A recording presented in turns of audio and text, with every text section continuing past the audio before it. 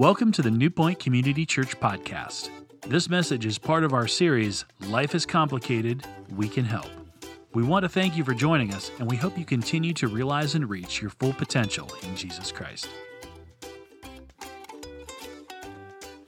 Hey, New Point, I want to give a shout out to all of our physical locations and anyone watching and joining us online. And by the way, I just want you to know that I love you. You guys are incredible, and I'm so thankful to be a part of the New Point family. And I just want you to know that I'm proud of you. I'm thankful for your persevering spirit and your faithfulness and your generosity. You know, you are making a world of difference. So thank you, thank you, thank you, thank you. Now, last week, we kicked off a series called Fruitful. And just like an apple tree is known by its fruit, so are you and I as people. You know, what we produce in our life speaks of who we are and what we are about. And if you are a Christ follower today, this is no different. Okay, what you produce in your life really sends a message to everyone around you. You see, it's very easy for us to be able to say that we're something, but not hold true to the attributes that relate to that being. And what happens is it sends unbelievable mixed messages. And what we have to understand is proximity is not an identifier of what you are or who you are. And what I mean by that is this: just because you go to church, or just because maybe you carry one of these, the Bible, or maybe just because you take notes, doesn't make you a follower of Jesus Christ any more than you going to a barn would make you a cow. You see, what is produced from your life is the identifier of who you are. And that's so important. And the Apostle Paul gives us an example of the attributes that should be following you if you're a follower of Jesus Christ, and if his Spirit is living in you. He speaks about it to the church at Galatia. When he writes these words, he says, but the Holy Spirit, you see, when you trust Jesus Christ as the forgiver of your sins and the leader of your life, he comes to dwell in you through his Spirit. And so he says, but the Holy Spirit produces this kind of fruit in our lives: love, joy, peace, patience, kindness, goodness, faithfulness, gentleness, and self-control. Who wouldn't want that? Who wouldn't want that? And he says, there is no law against these things. Basically, that when the fruit of the Spirit is being produced in your life and my life, we don't need anything else. We don't need anything else. We don't need any laws. Wouldn't that be refreshing? And what he is saying is this: that a believer's life should be producing fruit. And there are no exceptions. You see, if you claim to be a follower of Jesus Christ, and if this is not being produced in you, then you need to examine yourself to see if you really know Jesus Christ. Because if you know Jesus Christ, these are going to become more and more evident in your life. No exceptions.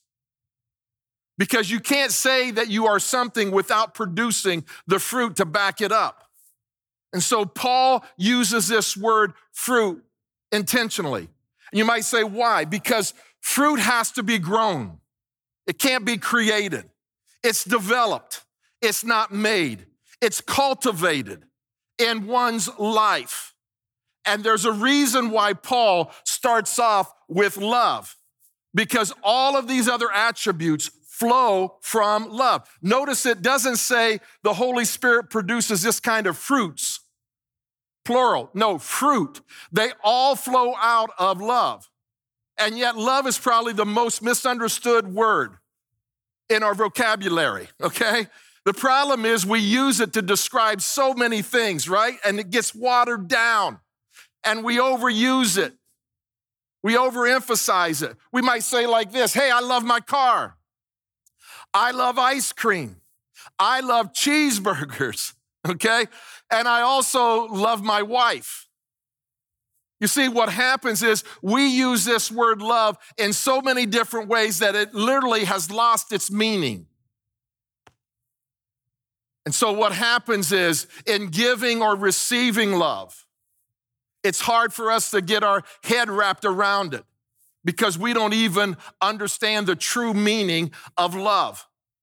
And so what I want to do is I want to clear that up for you and me because I promise you there's so many misconceptions about love out there. Because here's one, most people think that love is a feeling. We think that it's some sentimental knot in our stomach or a quiver in our liver or an ocean of emotion. But true love may produce some feelings, but I'm telling you this, my friends, it's more than just feelings.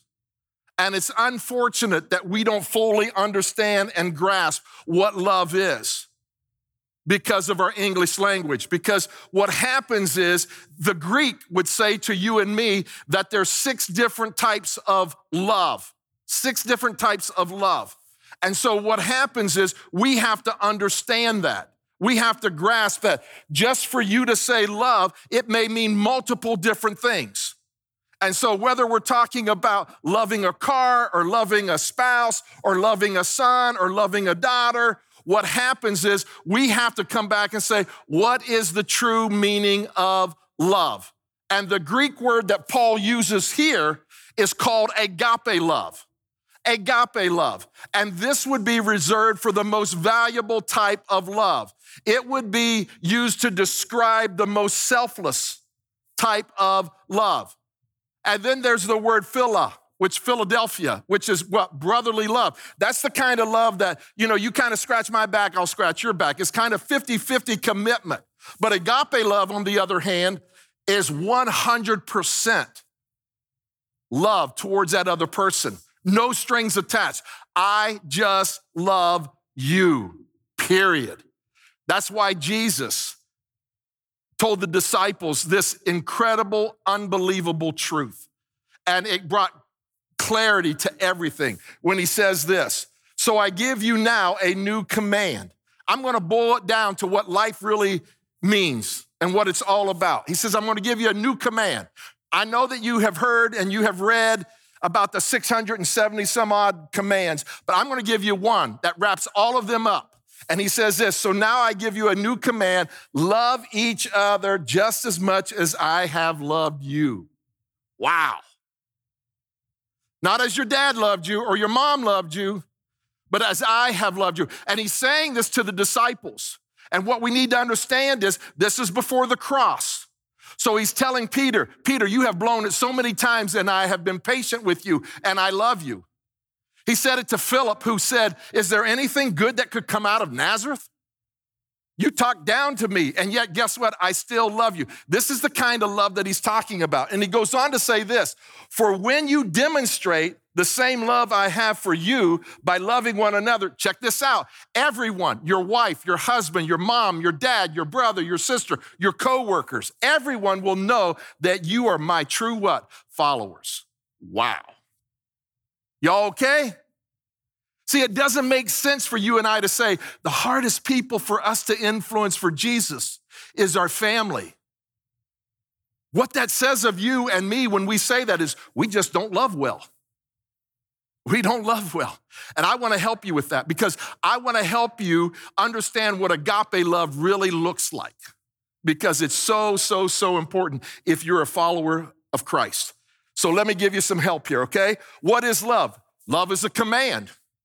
What did Jesus say? Okay, he said this, a new command I give you, love one another as I have loved you, so you must love one another.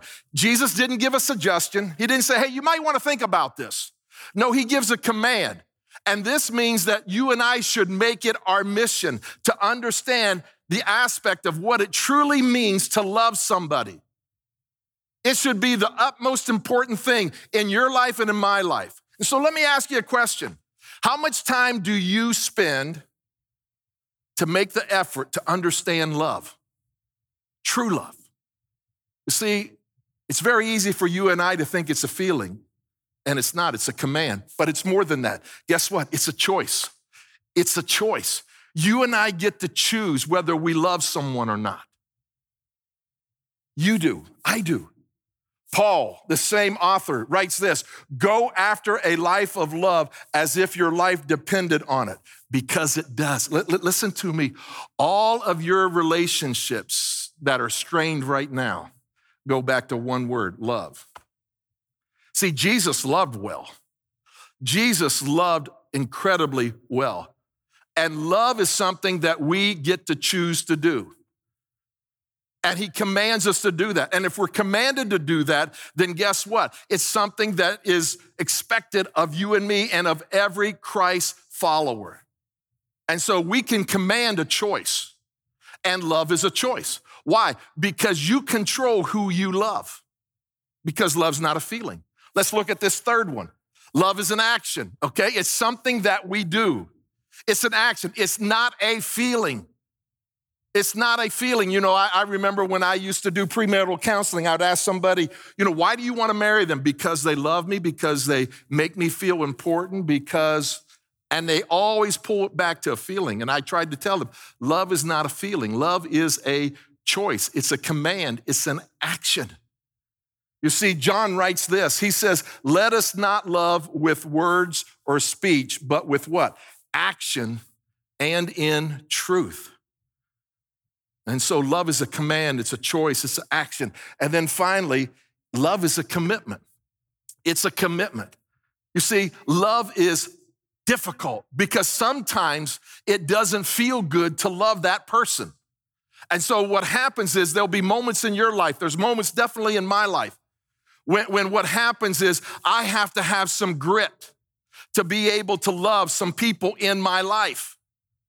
Because what happens is there'll be moments in your life, and I'm just telling you the truth from my own life. There are moments in my life of where I have to do the opposite of what I feel. I can't rely on my feelings because I don't want my feelings to motivate me. Feelings are great servants, but they're a horrible master. I want to go back to that premarital counseling session. Okay? You know, people say, well, I just couldn't help myself. I just fell in love. They just swept me off my feet. You don't fall in love. You choose to love. You don't fall out of love. You choose not to love. And that's what we have to understand. And that's why Jesus commands you and I to love one another. And his words indicate that you and I have control over that. You and I have control over whom we choose to love and whom we choose not to love. And he teaches us to love one another. He teaches us to love the unlovable people in our life. And matter of fact, what you need to realize is this, okay? There's a whole lot of people in your life that you don't like, but you and I are called to love them anyways. And there's people that you don't like. You don't like the way they dress. You don't like the way they smell. You don't like the way they talk. You don't like the way that they vote. There's a whole bunch of things about them, but you know what? Listen, Jesus said, you're to love them the same way that I have loved you. And by this, everyone will know that you are my followers. And so how do we get there? How do we get there? How do we love with this another kind of love, agape love, selfless love? Well, Paul, the one who describes it, prays for the church in Ephesus that they would be able to experience it. And here's what he writes. He says, I pray that Christ will become more and more at home in your hearts, living within you as you trust him, the Holy Spirit. May your roots go down deep into the soil of God's marvelous love. Wow. And he says, may you be able to feel and understand, as all God's children should, how long, how wide, how deep, and how high his love really is. And check this out, and to experience this love for your very self. Wow. That's my prayer for you. That's my prayer for myself. You see, it's important to know how to be able to love other people. What's the most effective way to love other people? I want to help us with that today. And Paul would say the first way is this: you have to receive God's love. You have to experience God's love. You have to feel God's love. You have to understand God's love. You see, before you and I can love other people, we have to feel and understand the love of God. But it's one thing to know that God loves you. It's another thing to experience and to feel that God loves you. You know, I like to ask people when I'm talking with them sometimes, hey, did your parents love you? Oh, yeah. They loved me. I mean, I had great parents. And then I drop this line on them. Did you feel loved by your parents? Big difference. See, it's one thing to say somebody loves you. It's another thing to say that you feel loved by them. Hey, fellas, don't tell me that you love your wife. Here's what I want to know. Does she feel loved by you? You see, what happens is when we don't feel loved by people, then we're always wondering whether if we mess up or not, if they will still love us. And that happens with parents. Yeah, I know my parents love me, but I'm afraid that if I did this or if I got this wrong or if I didn't succeed in this field, I'm not for sure if they would respond to me in the same way. And so we have a relationship with God, and so it is with him. And what we have to do is we have to receive God's love. We have to experience it and understand it. Listen to me, because God's love for you and me does not depend on our behavior. See, that's where we get messed up, right? When we do that which is wrong, we feel that God doesn't love us, because when we do things wrong in our relationships here on planet Earth, people struggle with us. And we have that same thought with God. But I'm telling you, you have to receive God's love. You have to experience it in the depths of your being. The second thing is this: you need to forgive in love. Forgive in love. No matter what stage of life you find yourself, listen, you will never outgrow the need to forgive other people. It will always be something that you have to do. You'll have to do it. That's what love is all about. Is forgiving other people. You have to forgive in love. Look at what Colossians 3:13 says. Forgive whatever grievances or wrongs you may have against one another. Forgive as the Lord forgave you. How has he forgiven you? Completely and consistently. And so it's impossible, listen to me, it's impossible for you to love anyone fully and at the same time resent someone else. You see, listen, you cannot love your spouse fully and have resentment towards your parents. You cannot fully love your kids and have resentment towards your ex. You just can't do it. You cannot have a complete, full love when your heart is divided. You see, when you have resentment in your heart towards somebody because you haven't forgiven them, it's not fair to the people in your life because they're not getting your full love. And so you forgive people, not for their sake, but for your sake, so that you can love people in your life fully. Otherwise, your heart is divided and no one is getting your full love. And so you receive God's love and his forgiveness, and then you forgive in love, and then third, you think in love. You think in love. You say, Dwight, what do you mean? I'm talking about thinking loving thoughts. Thinking loving thoughts. And so let me ask you a question. Is your constant focus on this question? What does love require of me? Or do you spend the majority of your time thinking what other people owe you? You see, you have to think in love. Paul says it this way. He says, don't just think about your own affairs, but be interested in others too, and in what they are doing. Your attitude should be the kind that was shown to us by Jesus Christ. What does it mean to have loving thoughts? What does it mean to think in love? It means to focus on other people's needs, their hurts, their problems, their desires, their goals, not just your own. You see, the reason why this is so important, listen to me, is because hurt people hurt people. If someone is hurting you, it's because they themselves are hurting. And what happens is we need to be able to have the kind of love, Jesus' love, that looks beyond their faults and sees their need so that we can love with the same kind of love that he loves us with. You see, have you discovered this? I know that I have. Have you discovered that the most obnoxious people and the least lovable people are the people who need love the most? They need love the most. The people that we would rather ignore are the very ones that desperately need massive doses of love. You see, everyone needs love. I need love. You need love. We're all wired for love. And if a person can't get love, you know what they'll do? They will strive for attention. And if they can't get positive attention, they will work at attracting negative attention. And what is happening is subconsciously they're saying, would you notice me? Would you pay attention to me? Would you love me? Because they say, I'm going to get noticed one way or another. And so we need to think in love. And then finally, we need to act in love.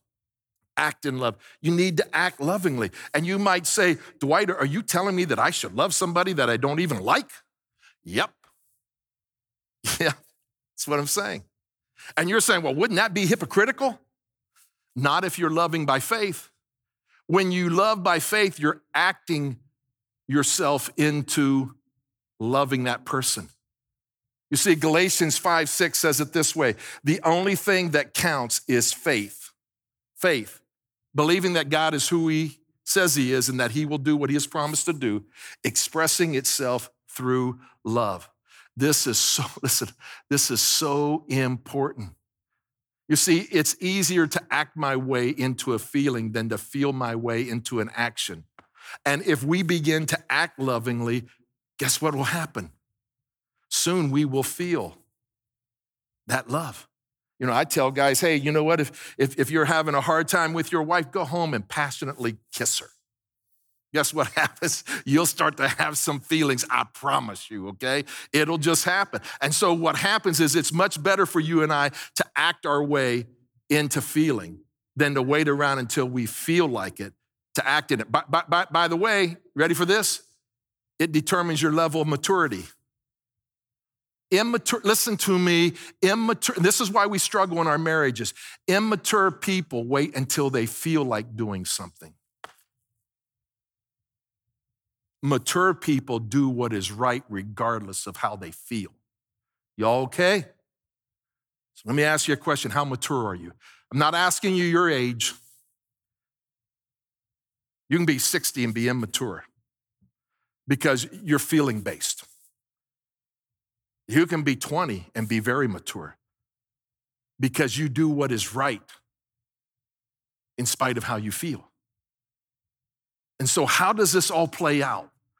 Well, Paul gives us just a ribbon on everything that we've been talking about when he says this. He says, if I speak in the tongues of men and of angels, but have not love, I am a noisy gong or a clanging cymbal. And if I have prophetic powers and understand all mysteries and all knowledge, everybody thinks I'm spiritual because I've got a word from God. That's what he's saying. And if I have all faith so as to remove mountains, but have not love, I am nothing. If I give away all I have, if I'm very generous, and everybody knows that I'm generous, and if I deliver up my body to be burned, I sacrifice, but have not love, I gain nothing. Wow. Listen to me, Mom. Listen to me, Dad. Listen to me, husband. Listen to me, wife. Listen to me, leader. Listen to me, friend. Without love, nothing I say will matter. Without love, nothing I know will matter. Without love, nothing I believe will matter. Listen, Mom and Dad, your kids could care less what you believe unless they know that you love them and they feel that love. Without love, nothing that I give will matter. Hey, I gave this to the church and I gave this to this organization. It doesn't matter if you can't love other people. Nothing that you accomplish will matter without love. You see, listen, without love, nothing you say, nothing you do, nothing you strive to be will really matter. And Paul is saying it's not just a matter of eternal consequences, it's a matter of here and now, your relationships. And nothing is more important than your relationships. So let me ask you about your relationships. Do you feel like no one listens to you? Do you feel like you're doing something that doesn't matter and nobody's paying attention? Nobody's noticing? Could it be that everything that you're saying and everything that you're doing is being done without love? And so you're just a noisy person, a clinging cymbal? You see, Paul tells us that love is patient and love is kind and love is forgiving and love is long-suffering. He gives 15 action words, and I would encourage you to read it. It's in 1 Corinthians 13, 4-8. You see, listen, love is not simply the first fruit that is mentioned. All of these others that we're looking at flow out of the root of love, because love is patient, love is kind, love is joyful. Love is the basis of all the positive actions in my life and in your life. And so your relationship with God is huge. Because here's what I want you to know, and I want you to know I love you, okay? Your main problem is not relational, it's not emotional, it's spiritual. Because unless you receive and experience God's love, you won't be able to love the people in your life with the kind of love that they need and that they want. You see, when you're not right with God, you're not going to be right with the people in your life. Your vertical relationship with God determines your horizontal relationship with other people. And the starting point is for you to make sure that you are receiving God's love and experiencing his love, and that you're in right relationship with him so that you will be able to love other people. And it's through the power of the Holy Spirit that you can be filled with his love. He will give you new reservoirs that will flow out of you, a love of another kind. And so you need God's love in your life. You need to commit your life to Jesus Christ, the greatest lover of all, and allow him to love you in this way so that now you in return can love other people. So I close with this thought. What does love require of me? You know what it required of our God, our Heavenly Father? It required his Son.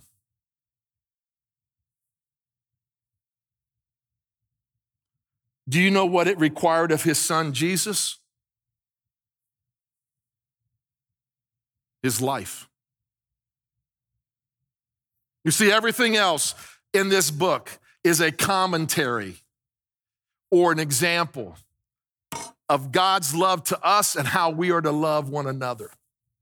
Everything is just a commentary or an example to show how we are to love one another so that we can demonstrate that we are true followers of Christ.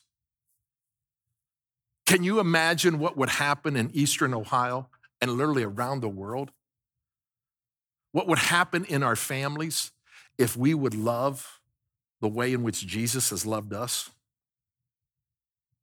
Can you imagine what would happen in our world if those of us who claim to be Christ followers would love other people, red, yellow, black, white, with the same kind of love that Jesus loved us? Democrat, Republican, independent, doesn't matter. You see, the hallmark of the early Christ followers was love. Was love. Imagine with me that though the world might be critical of what you and I believe, they would be envious of how we relate to one another and how we treat one another. They would be envious of our relationships and our marriages and our families and our friendships. And they would be amazed at how we love them, though we don't believe the same, or act the same, or speak the same, or vote the same. You see, that's why Christianity survived, and not only survived, but thrived for the first 300 years. And let me tell you, I believe it can happen again. And so, let me repeat Jesus. A new command I give to you, that you love one another, just as I have loved you. And people will know that you are my followers. Would you pray with me? God, today, man, what the world needs now is love. But Jesus is love. And when a man or a woman experiences your love, Jesus, it transforms us. It changes us. And things begin to produce in our life that otherwise would not be there. And I pray for those who are hearing my voice right now, who have not received or experienced your love, that they would today, that they would just say, Jesus, as much as I know how and understand, I invite your love and you into my life. Forgive me of my sins. Fill me with your Spirit that will produce this fruit called love. Maybe for others of us, we need to examine ourselves and say, you know what? An apple tree is known by its apples, and a Christ follower is known by the fruit. Maybe today you need to say, God, you know what? I surrender to you, and I'm going to choose to obey your command and be committed to loving other people the way in which you have loved me. And we pray this in Christ's name. Amen.